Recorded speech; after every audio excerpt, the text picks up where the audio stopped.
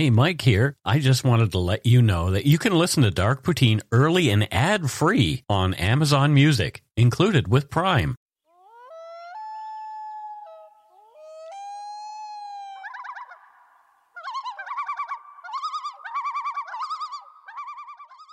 Welcome to Dark Poutine. I'm Mike Brown, creator and host. With me for this episode is my wife and this week's guest host, Carol Brown. Say hello, Carol. Hello. How are you guys? They can't answer you. I know, but I feel like they would. They probably would. They're just talking to me in their car. I'm good, Carol. How are you? I'm just on my way to work. There you go. The views, information, and opinions expressed during the Dark Poutine podcast are solely those of the producer and do not necessarily represent those of Curious Cast, its affiliate Global News, nor their parent company, Chorus Entertainment. Thanks to Krista from the podcast 36 Times for reading our disclaimer this week and last. You can find Lily and Krista, our friends from Nova Scotia, and their podcast at 36times.podbean.com. I'm going to totally name drop. We met them and we had dinner with them, with Lily and Krista last summer. They were very nice people. Thank you, Krista. Thank you, Lily. And I think they continue to be very nice people. I'm going to just assume they are. There you go. Dark Poutine is not for the faint of heart or squeamish. Listener discretion is strongly advised. We're not experts on the topics we present, nor are we journalists. We are two ordinary Canadians chatting about crime and the dark side of history. Let's get to it.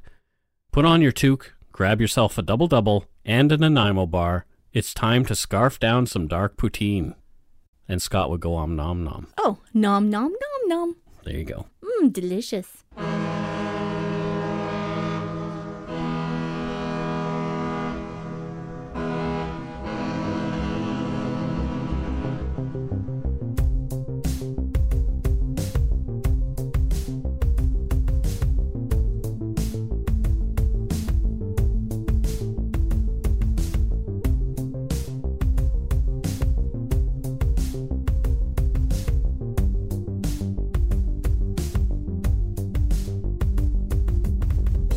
This is episode 73. A reminder for those of you planning on going to CrimeCon, but have yet to buy tickets. If you want 10% off your ticket, use our code Poutine19, that's the word Poutine, and the numbers 1 and 9, at checkout when buying your tickets at crimecon.com. We will see you there in just over a month now. Oh, you're so lucky. I'll be holding the fort down here, but yeah, Mike and Scott will be there with bells on. We will. So and some people have used that coupon too. Some people have been using it, and we really appreciate it. So Scott and I will probably be asked back next year. Yay. Well done. Thanks, guys. Hooray. We have another giveaway from true crime author Alan R. Warren. This week, he wants to give copies of his book Last Man Standing, but he wants to give them to people who've already received a book from him. Now, just bear with us. To win a copy of Alan's book, Last Man Standing, this week, you have to have already won a book in previous weeks. The first dozen previous winners to email Alan at radiocub, that's cub with 2 B's, at gmail.com, with a screenshot or link to a goodreads.com or Amazon review that you have done of the book that he sent you, you will get a copy via Kindle in the US or a physical copy in Canada of this week's book, Last Man Standing. This week, you'll be able to hear me on House of Mystery, Alan's Something Weird media show, on numerous NBC News affiliates across the United States. You might hear me even more than once. Oh my God, lucky. He wants me to co-host with him, so there you go. Nice. Alan. Thank you, Alan. Thanks, Alan. Alan. On with the show. In this episode, we're off to Prince Edward Island. Dreamy. I love PEI. So do I. From the Canadian Encyclopedia, Prince Edward Island is Canada's smallest province, making up just 0.1% of Canada's total land area. It's situated in the Gulf of St. Lawrence and separated from Nova Scotia and New Brunswick by the Northumberland Strait. PEI was known to its earliest settlers, the Micmac, as Abegweit, meaning cradle in the waves, and was described by Jacques Cartier in 1534 as the fairest land that may possibly be seen. PEI's deep red soil has always been its most striking feature, and together with the sea the mainstay of the population since the early 18th century. 1534. Isn't that amazing? That's incredible. I saw the same red soil that he saw. It's beautiful. 1534. So cool. PEI is home to just over 150,000 residents, and farming is the main industry on the island, providing a whopping 25% of all of Canada's potatoes. They also love their lawns. Everyone seemed to have one of those riding lawnmowers. Yes. Huge. Everybody, when we were there last summer, it's like, wow, everybody's got these riding lawnmowers. The island was only accessible by boat or ferry until 1997, when the 13-kilometer Confederation Bridge opened connecting PEI with the mainland in New Brunswick. We have traveled across that bridge. Mm-hmm. Its beauty, pleasant summer climate, rich history, cultural offerings, and the friendly islanders make PEI a popular tourist getaway spot. The best. We spent our honeymoon there in 1998. And last summer, we stayed in a tiny cabin, like a tiny house, right near the sea. It was very awesome. near the ocean. We could hear the waves coming in. It was very nice to fall asleep just hearing the ocean. It was amazing. It was awesome. Needless to say that major crimes, especially murder, are very rare on the island, and they always shake the islanders up when these occur. On October 7, 1994, RCMP got a call about an abandoned 1982 Buick Regal in a field belonging to a local resident on Highway 169 near Tyne Valley, Prince Edward Island. The area was sparsely populated, and it was later learned that the car had been sitting there for days. The vehicle had been parked on a private road hundreds of meters away and out of the sight of the main roads. One thing responding RCMP noted quickly is that the license plates had been removed from the car. Someone had not only taken the time to hide the car, but removing the plates sent up red flags. Yeah, once the plates are gone or when the plates get mixed up, it's really hard to figure out what's going on. So the police in this case had to use the vehicle identification number, or the VIN, which was still with the car, to determine who it belonged to. Yeah. And so in 1994, it wasn't as easy as calling up the motor vehicles branch and asking who owns this, so it might have taken a little doing. Yeah. Because the computers weren't so great then. No, some old DOS system that they had to search. Who knows? Yeah. After the database search, a hit came back. The car belonged to a 32-year-old woman named Shirley Ann Duguay from nearby Richmond, roughly a 10-minute drive away from where they'd found the car. Police began trying to reach Shirley by phone, but she was not answering, nor did she return any calls after a number of messages were left by officers. The decision was made to go to Shirley's home to see if everything was okay. Obviously, if you find somebody's car in the woods with no license plates on it, and she's not answering her phone, that's probably the first thing you should do as a cop, don't you think? Yeah. Well, it's a small town, so people would know. But yeah, if cops are going to go to your house, then they're concerned for sure. When RCMP arrived, they met Shirley's father and Shirley's friend Linda there. They told investigators that Shirley, a mother of 5, had left in her car to go do errands 4 days prior and had not returned. What?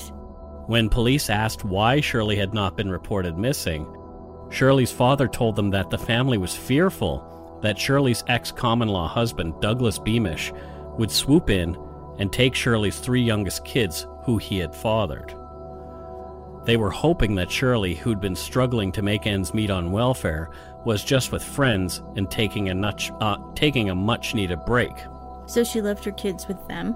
Yes. And then went to do errands? She'd done this before. Okay. But they were starting to worry. Yeah. Shirley had been trying to extricate herself from the 12-year relationship that she'd had with this Beamish guy. Shirley was caught in the age-old cycle of domestic abuse and brief reconciliation after Douglas came crawling back. But after only a few short weeks, the violence would ramp up again, leading to another brutal attack and Shirley leaving, kids in tow. Shirley's family had begged her to stay away from Beamish, but he kept worming his way back into her life. Shirley, her kids, and Beamish were all living in Toronto when in 1991, Shirley sought and was provided a peace bond against Beamish. She fled with the children back to PEI, her home. Beamish, finding she'd gone back east, soon followed. This is not good. This is not good. He'd been badgering Shirley ever since. Now that Shirley had a new boyfriend, a local fisherman, Beamish was acting even angrier. Yeah. Shirley was afraid to stay home alone when her folks, who lived nearby, were out of town. This is why her friend Linda had been there on the weekend of Shirley's disappearance. Linda told police that she'd been staying over at Shirley's place when Doug Beamish had showed up in the days before Shirley disappeared. Doug was in a rage. He and Shirley had a screaming match about their relationship, and Shirley stood her ground. Shirley did not want him back. Frustrated and loudly shouting at Shirley, Doug got back into his truck and sped off. Yeah, they never stay away, do they? Linda was asleep when Shirley told the kids she was going out on the morning of October 3rd, and they had not seen her since. Okay. She's trying to get away from him, and he won't leave her alone. No. So now her car is hidden with no plates. No one knows where she is. Yeah, and he was angry the last time he saw her. This is not good.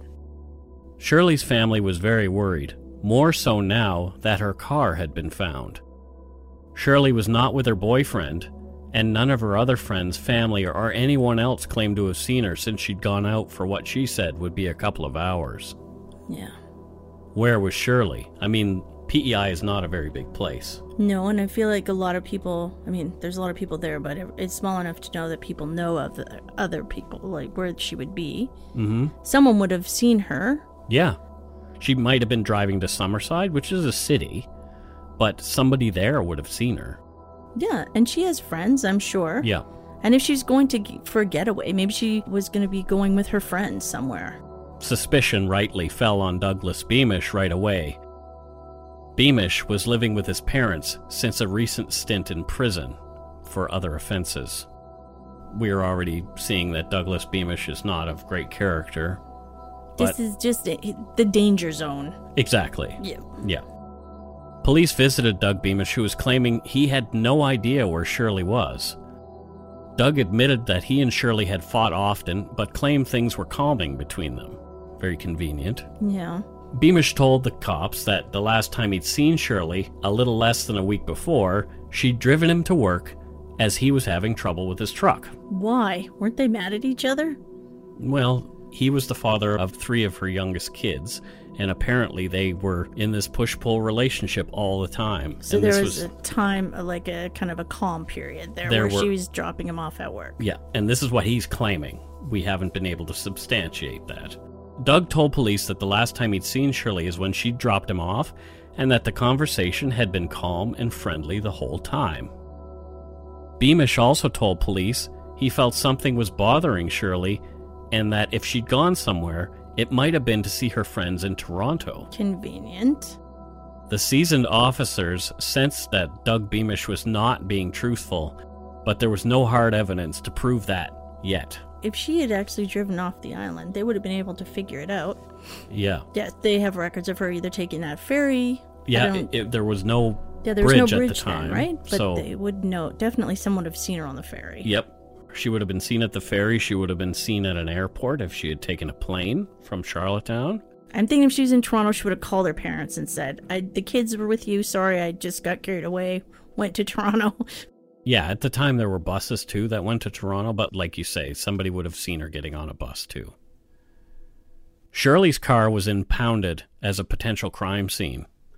A search of the area near where the car had been found did not turn up any signs of what might have happened to Shirley.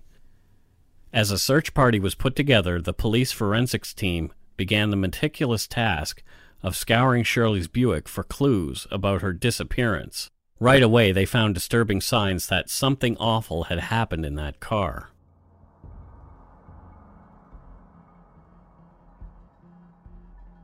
There were small spatters that looked like bloodstains on the windshield and throughout the interior of the vehicle. Many larger brownish-red stains were soaked into the passenger seat. Initial testing indicated it was blood and that it was human, but whose blood was it? The specimens were sent off to Halifax for testing along with samples from Shirley's children and other close relatives to compare. So they did what's called reverse paternity. They took her father's DNA and then her children's DNA, and they find in the middle. All right. Yeah. That's how they did the DNA evidence, so it was 1994. Okay. This would be holdback evidence, but the RCMP knew that they had to act quickly before evidence was covered by snow during the fast-approaching harsh PEI winter. Hopefully, Shirley was alive, but the amounts of blood in the car did not give police much hope. Ugh, so grim. Shirley's name and photo were all over the news. Due to the rarity of such an event, this was a big deal in the area. Rumors about what might have happened to Shirley and who done it burned across the province like a brush fire. I can only imagine, because just from what I've seen there, it's just such a small town that would be just horrible for that whole town. Everybody knows everybody there, pretty much literally, just like our Newfoundland episode that we just had. Police and searchers began to run down every tip that came in. Over the next week, local law enforcement trained search dogs, friends and family searching for Shirley Duguay were joined by 60 cadets from PEI's police academy. It's called Holland College. As long as the light permitted, the searchers knocked on doors, searched near Shirley's home, close to where the car had been found, combed through wooded areas, and carefully explored fields, parks, backyards, and the shoreline. A helicopter searched from the air. So they were pretty serious about finding something. Yeah, they needed to find something, because it's so strange someone would just vanish. Especially, like I say, in such a small place. Yeah. It's a very similar story to the Samantha Walsh story. They even used psychics and hypnotized some potential witnesses with the hope that they'd be able to uncover the story of what happened to Shirley. So, essentially, people who would say, I saw Shirley, or somebody who looked like Shirley, would be put under hypnosis to see if they could bring up any more details. I kind of hoped at one point that would actually work, but I think from all the stuff that I've seen, that doesn't really work. One psychic said that Shirley Duguay would be found near water and pine trees in a shallow grave. The island was covered in pine trees, and you're never more than 5-minute drive away from water on PEI. It wasn't much to go on. In the woods, about half a kilometer from the place Shirley's car had been found, cops came across a pillow with what appeared to be bloodstains on it. Shirley used a pillow while driving to better see over the steering wheel, as she was only 4 foot 9 inches tall and weighed less than 100 pounds. Oh, she was just tiny. Just a tiny little person, yes. Nearby, they found a t-shirt, also covering what turned out to be blood. And finally, close to the shirt, a shovel. 2 black hairs found on the shovel were compared to those taken from Shirley's hairbrush. Sure enough, they were a match. Although telling, this would also be holdback evidence. Ugh, this is super grim. RCMP investigators were more concerned than ever that Shirley had been murdered and buried somewhere in the area. Cadaver dogs and cops looked for signs of a grave, but they came up empty. After 3 weeks of searching with no other clues, islanders were horrified. Was it possible this mother of 5 children would simply vanish without a trace? No. No. According to the book Tears of a Cheetah by Dr. Stephen J. O'Brien, it was then that 150 soldiers from the Canadian Forces were tasked to assist in the search for Shirley Duguay. Acting on a tip from a woman who'd seen a couple arguing near the road as she drove by, searchers were focused on swampland and wooded area. All right, that tip came in. Somebody had seen something. Or what they thought was something. Yep. On the 3rd day of the search, in the woods about a kilometer from where Shirley's car had been discovered, the soldiers stumbled across what would prove to be some valuable evidence. They discovered a white plastic bag with the Canadian Tire logo on it. From the book Tears of the Cheetah by Stephen J. O'Brien, quote, inside was a man's leather jacket and running shoes. Both were spattered with blood that by DNA tests matched that of Shirley Duguay, but no other person's DNA was found. In the lining of the jacket, they also found a whirl of long white hairs. But when the forensic lab in Halifax looked at these, Duff Evers, one of a dwindling breed of forensic specialists in hair identification, concluded that the hairs came from a cat and not from a human. What? End quote. When talking to Doug Beamish at his parents' place, RCMP had noted a white tomcat named Snowball living in the home. All right. It was now December. The searchers had been sent home and 6 weeks had gone by since anyone had last seen or heard from Shirley Duguay.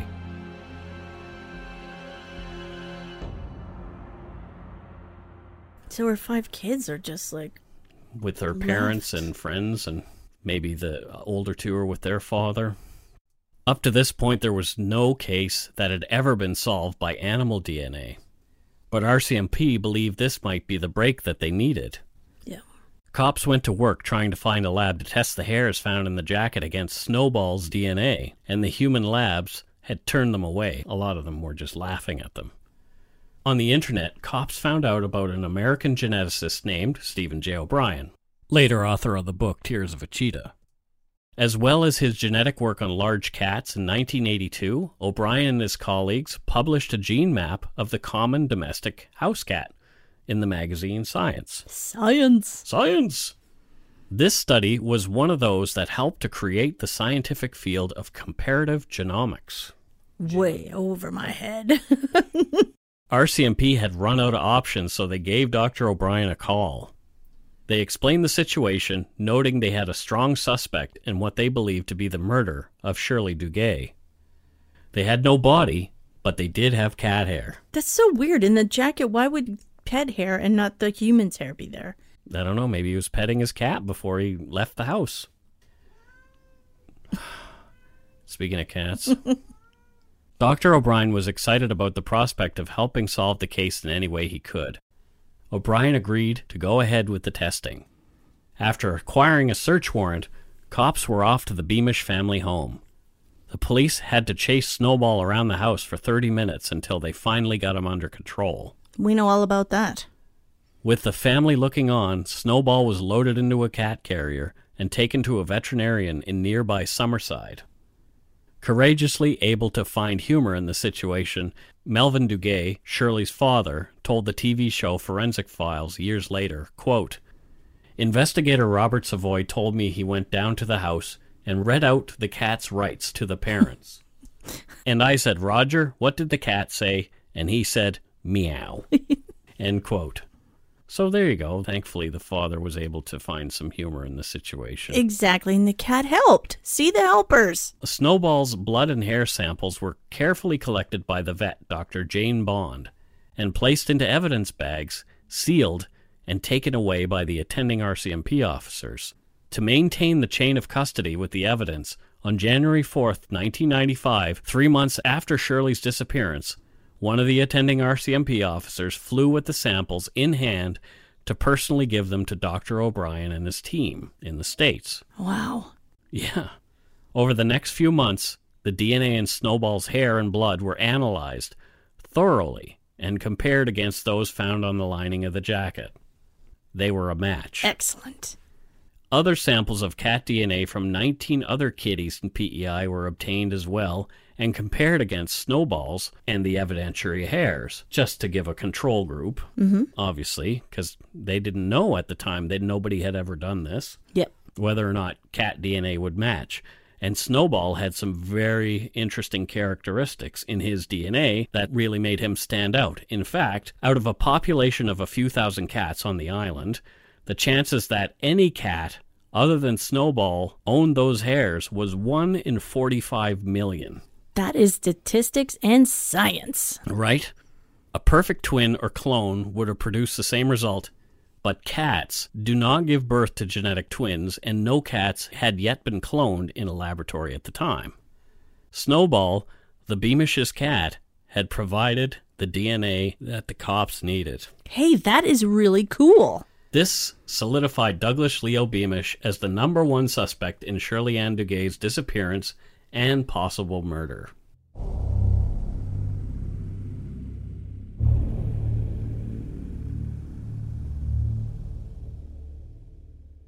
On May 3rd, 1995, 6 months after Shirley had disappeared, a man on his way to do some trout fishing came across a pile of brush that looked strange. Oh, this is never good. When he moved some of the brush aside, he realized he'd discovered a corpse. Horrified at this find, he called police. The site was near North Enmore, and this is a 15-minute drive west from where Shirley's car had been found, which is actually a long way away in PEI. Yeah, that's true. And remote. Very Yeah. remote. Just like the psychic had told police, there was Shirley near water and pine trees in a shallow grave. Forensics teams found the brutally battered and partially decomposed body of a woman in the grave. Her hands were still tied behind her back. Oh, so sad.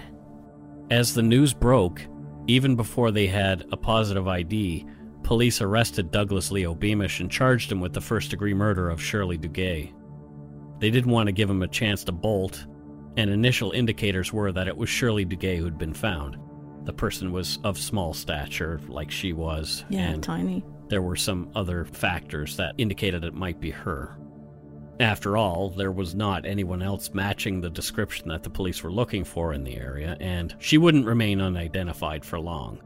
10 days later, dental records positively identified the body as that of Shirley Ann Duguay.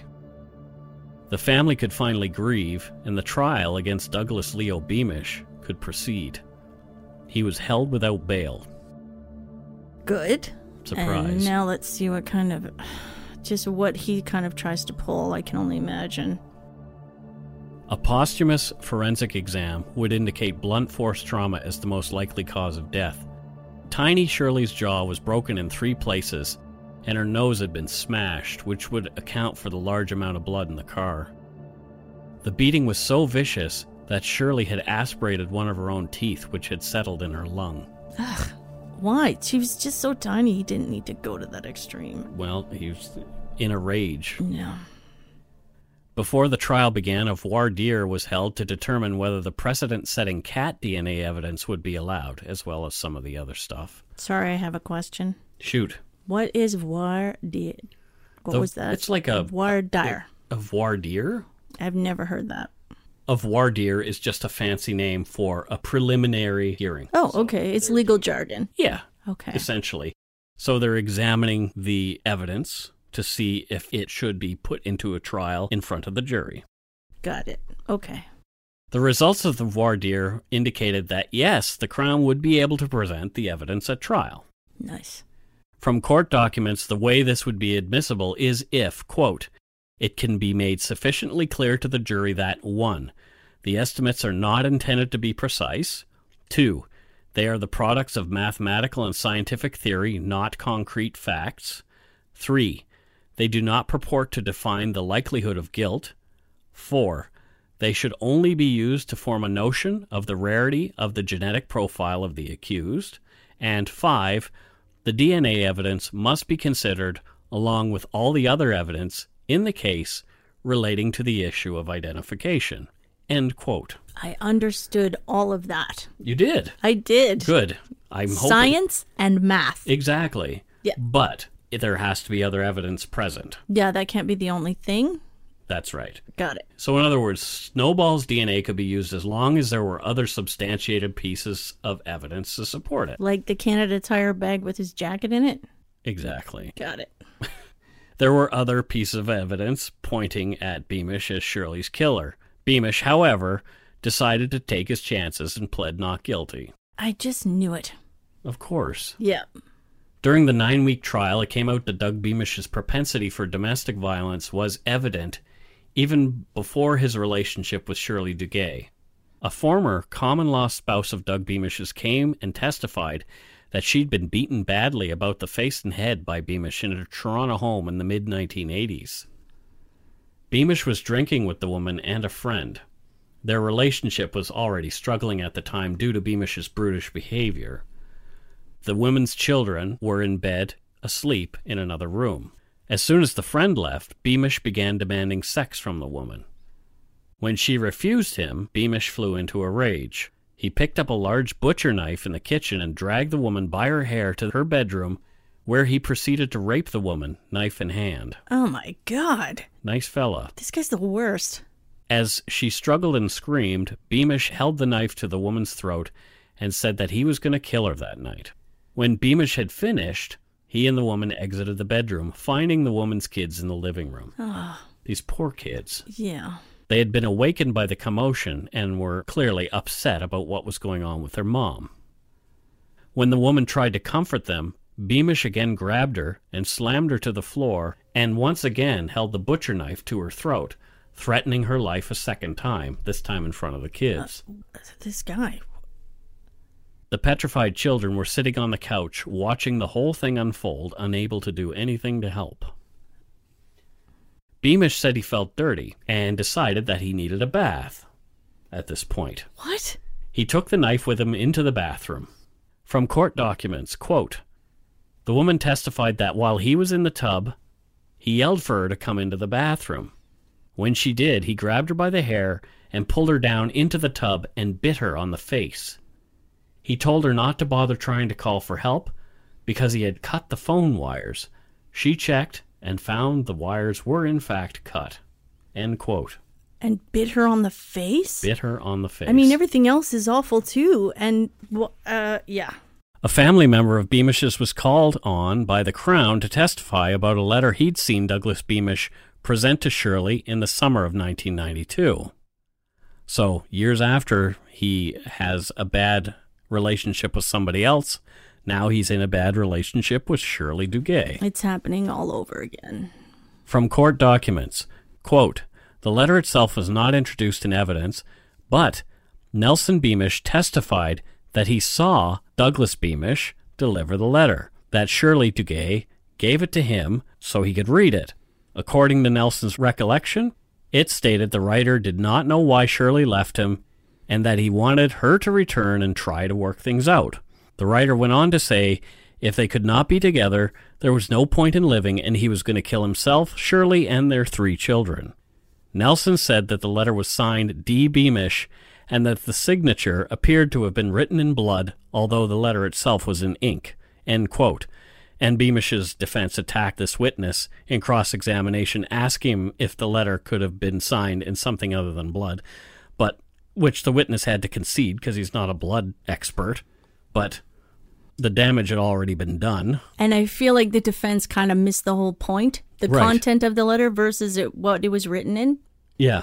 It could have been Did you miss that signed in part? poop for all anybody knows. It doesn't have to be signed in anything but pen. It's still disturbing and horrible. Exactly. It's this, like, the Saddam Hussein defense from South Park.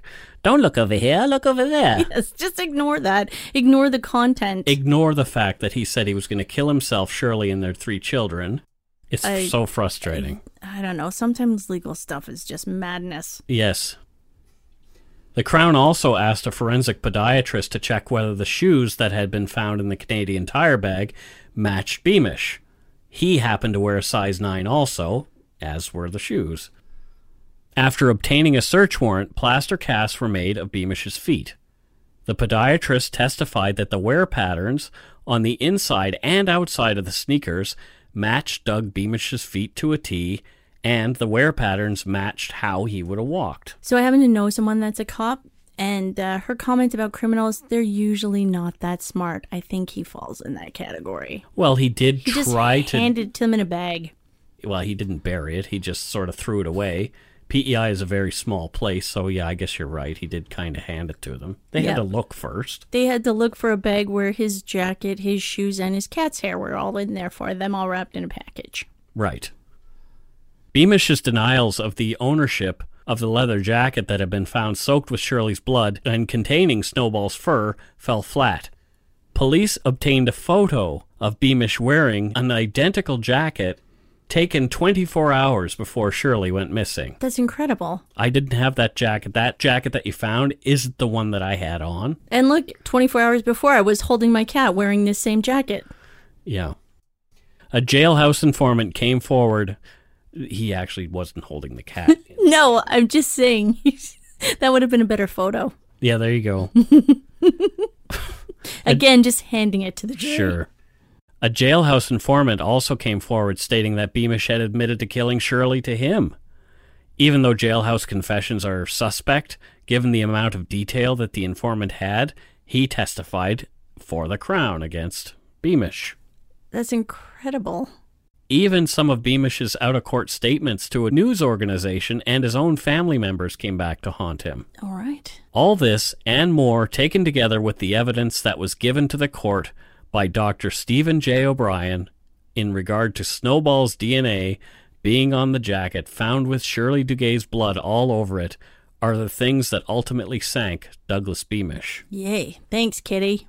Beamish's trial attorney, in what seemed to be a Johnny Cochran moment, emotionally told the court, "Without the cat, the case falls flat." Ugh. That's just... Isn't that stupid? Yeah. And... Well, Well- what about the blood and the shoes and the jacket and the... and him in the photo, and the fact his whole history has just been violence, and he loves hitting people in the face. Exactly. The jury obviously didn't see things the same way that Beamish's attorneys did. They found him guilty of murder in the second degree. Hooray! Although he'd been charged with murder in the first degree, too much time had passed between the writing of the apparently blood-signed letter of murderous intent for the jury to feel comfortable finding Beamish guilty of first-degree murder. I guess that's one of those legal things where they're like, we know we can really get him on the second, so let's just get him with the second. But we all know deep down it was first. Yeah. In legal and forensic circles, it was a huge win. This was the first time ever that animal DNA had convicted anyone of murder. Awesome. There was finally an iota of justice for Shirley Duguay.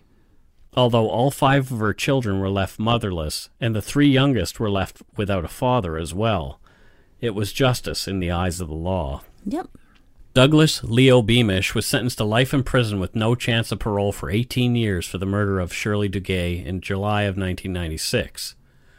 Of course, Beamish appealed, maintaining his innocence the entire time, but lost both appeals. Got it. The appeal court actually did agree that the testimony from the previous common-law spouse was prejudicial, but it wasn't enough to warrant a new trial or to overturn Beamish's conviction. In 2013, Douglas Beamish was up for parole. Oh. Still denying his guilt, Beamish's application for parole was denied.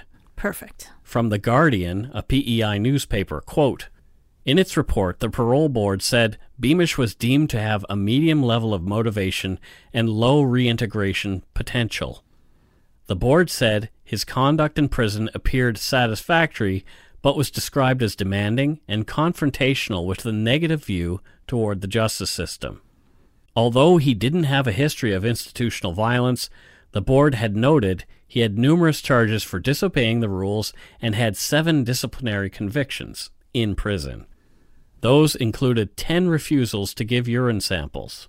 How tough is he going to be in jail? Like, he beat up someone, killed someone that was, like, under 100 pounds. Yeah. Like, he's not going to be tough in jail. I like that he got it satisfactory. He got a C for showing up to jail. Yeah, there you exactly. go. Beamish had 2 suspensions from the prison's education center, and in May, he made inappropriate comments to a female correction officer. End quote. Shocking. Probably using Don't even say sexist it. language. Exactly. Yeah, Not surprising. not surprising. A few other factors were at play as well. Beamish had been uncooperative with his case management team behind bars, and a psych assessment given to him the year prior said he represented a low to moderate risk for violence toward the general public, but was an elevated risk to intimate partners. Yes.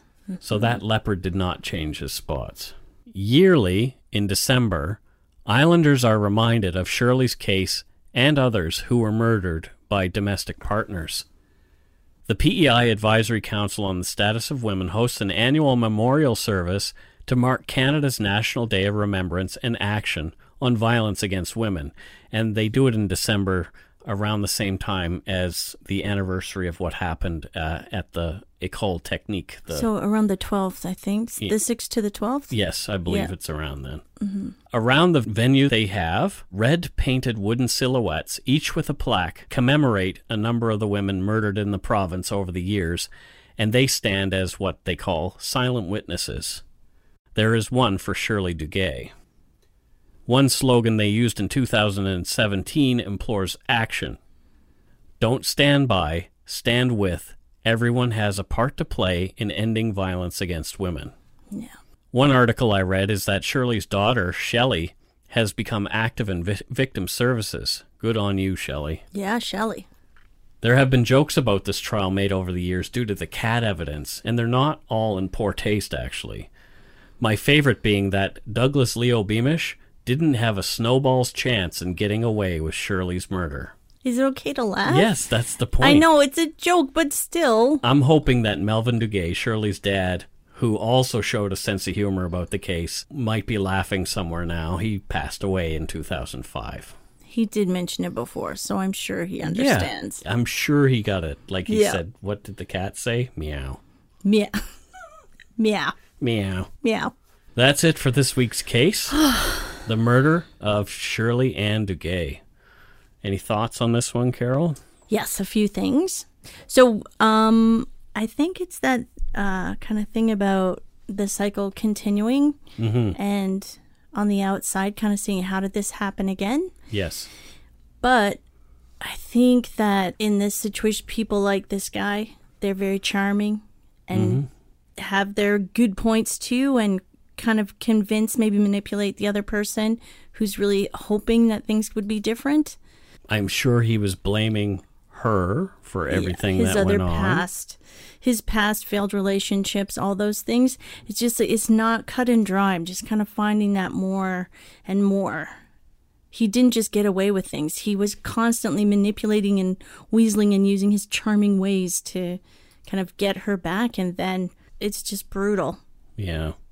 He was doing all that stuff like threatening to kill himself if he couldn't be with her. And then ultimately he's saying that he's going to kill her too and their kids. So she was terrified, I would say, of this man. Kind of feel like he'd do that thing where he'd get really upset after, and I didn't mean it, and I feel terrible, and I'm not a bad person, that kind of stuff, that try to convince the other person, be like, no, he couldn't mean it. Who could really mean something like that? And I guess what I'm seeing is some people really mean it. And maybe in his mind, like we know some people we know, they really do want to change at the time. Maybe he really did want to change. Maybe he knew what he was doing was wrong. Yeah, he didn't know another way out of it. Yeah, and he's caught in the cycle just as much as she is, and I'm not making an excuse for him, because there are options for somebody who is abusive to somebody. They can go get help. I know I had anger problems, and I had to get help. There are ways to get help, and it's difficult and uncomfortable. That's right. And and he has opportunities, I think, in jail to kind of help with that, and he did not use them, clearly. No, he didn't avail himself of any of that. This guy is never going to get better until he's able to actually really admit to himself that it was him who caused this. Not Shirley. It was his anger and his violence. So there you go.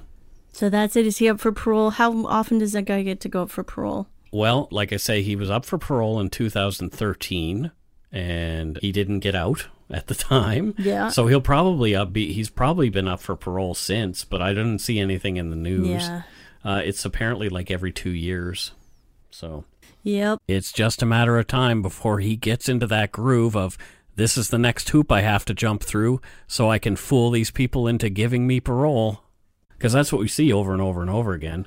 Finally, they kind of figure it out, and they're paroled because, oh, okay, I jumped through all those hoops, even though I didn't really change anything. I just said the words that you want me to say. Yes, I did it. We've seen it over and over. Let's just hope he's not a hoop jumper. Let's hope he's not a hoop jumper. Still be difficult in jail, and they'll be just like, no reason to let you out. Exactly. All right. Before we go, we want to say thank you to our patrons. Patrons. Providing patronage. April Phelps from Astorville, Ontario. April, thank you. Another April. April, yes. April Showers. Betty Holbrook from Freedom, Wyoming. Freedom, Wyoming? Yeah. Oh my God, it sounds like a great Wyoming. place. And it looks like the Minds of Madness podcast, a.k.a. Tyler and Beck, have raised their patronage to another level. So thanks, guys. Guys, thank you. Much appreciated. Enjoy that. And I really enjoy your Minds of Madness food page there on the Facebook. Oh, I'm always yeah. seeing good things And there. Carol has something to say to Tyler about the air fryer.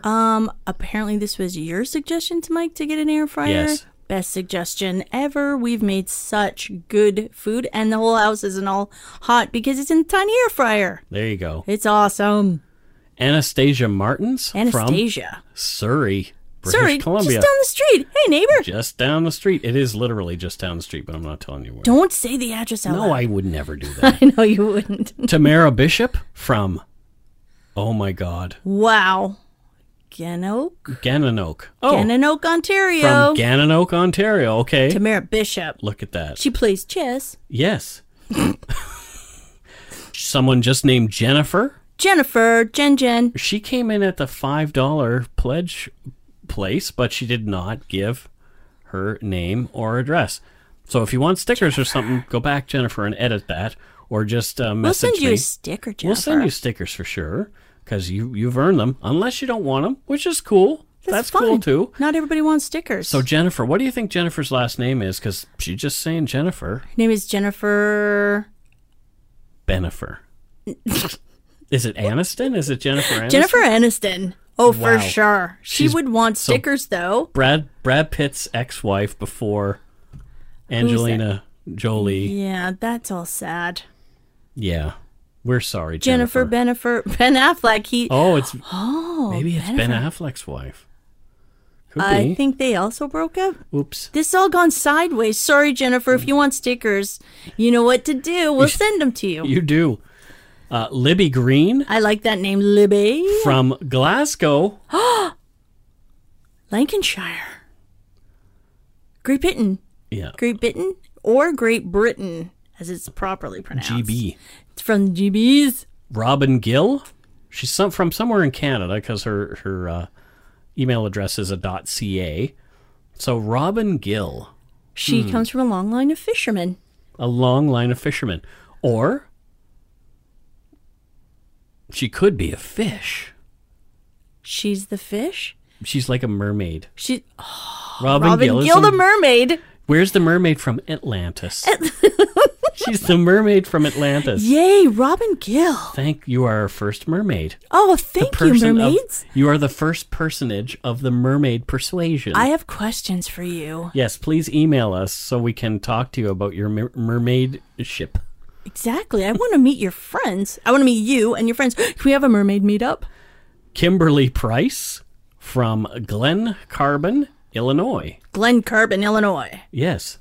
Thank you, Kimberly. Kimberly. Della Gordon. Oh, no, somebody else who lessened their pledge. Alan McLean. Alan. That's a good Canadian name. It is Alan McLean. He should be a goalie. Alan McLean, are you a goalie? Are you goalie or defense? I don't know. I feel like I can see you with some nice hockey hair. Who does he play for? We need to be careful here because Well, you know what we can't say. Well, What? can we do like a junior team maybe? Maybe he's young. Maybe he's only 16 or 17. maybe he plays for the Halifax Mooseheads. There you go. He's the goalie for the Halifax He's Alan Mooseheads. McLean. Alan McLean. And Ashley Y. Why, Ashley? Why? Exactly. I want to know, Ashley. Why? Ashley, I have questions. Why? Why? From Mississauga. From Mississauga, That's where the Ontario. airport is. Ontario. Yes. And what an airport it is. What an airport that is. And what a huge highway it is out from the airport. Yes. I actually quite like the drive there, which is kind of weird, but Toronto, I feel, is like the big boy city or the big person city. It's- We live in like a little city. Toronto We live in is the a kitty huge city. We do. It's just like, come on, we're cute. Halifax is the teeny tiny city. Oh, Halifax is sweet. It's oldie time. Yeah, exactly. Vancouver, it's a kitty city. Toronto is like, this is like the big city Yes. of Canada. Yes. C. Valaket sent C? us some money via PayPal. All right.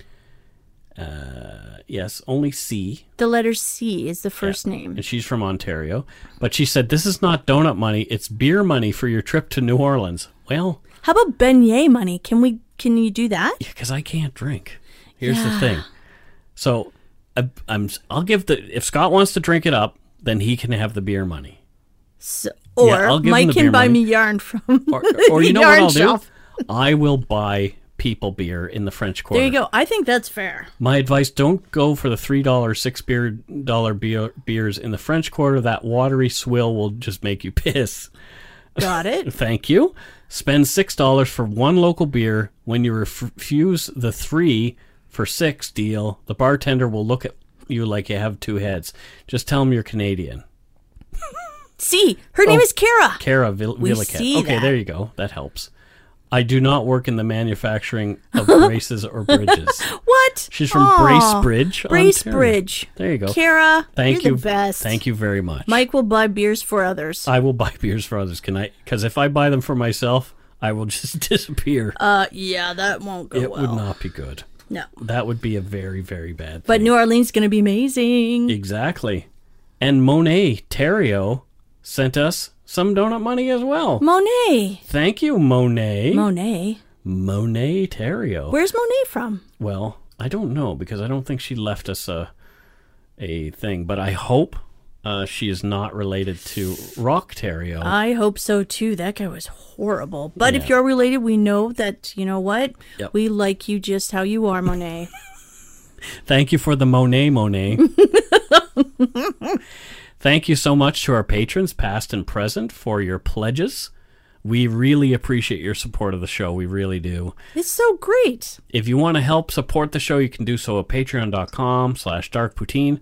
Or for a one-time support, you can send us some donut money via PayPal at our email address, darkpoutinepodcast@gmail.com. If you don't already, it would mean a lot to us if you subscribe to the show.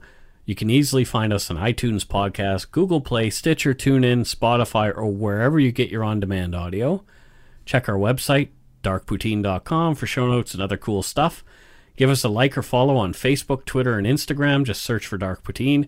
We just passed 5,000 likes on our Facebook page. What? Which is awesome. That is awesome. a lot of likes. It is. I was pretty impressed. And I saw that we were like 16 or 26 away the other day, and I went into the Yumber Yard, which is one of our groups that I'm just about to mention, and I said, please, if you haven't given the page a like, then please do it. And they did, and it was like within 5 minutes, boom, we were over 5,000. You guys are awesome. They are awesome You got possums. thumbs ups all over. As we mentioned, our closed Facebook groups, the Yumber Yard, the Barnyard, and the Craft Barn, The Craft Barn? are all kind of fun places to come hang out with Carol, myself, Scott, Joanna? She's in there, man. and other cool good eggs Some from the meetup Dark people we Poutine met. community. Yeah. Yeah. So From yeah, Calgary, from Victoria. there's people from all over. There's even There are. someone from There are. Iceland. I saw someone walking their dog today in Denmark. Exactly. It's so cool in there. I love Yeah, it. we have- International. We have a great time. Yeah.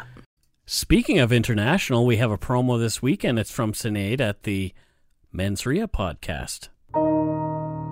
Mens rea is the legal principle of criminal intent. It means literally the guilty mind. Join me, Sinead, every fortnight to discuss Ireland and the UK's most heinous crimes and the court cases that followed. Do you want to know more about a kink killing in Dublin in 2012? Or serial killers in Scotland? Whatever your guilty pleasure, you'll find it and all the details with me. Find Mens Rea wherever you get your podcasts. Thank you, Sinead. That's Mens Rea, spelled MENSREA. We'll share a link in our show notes.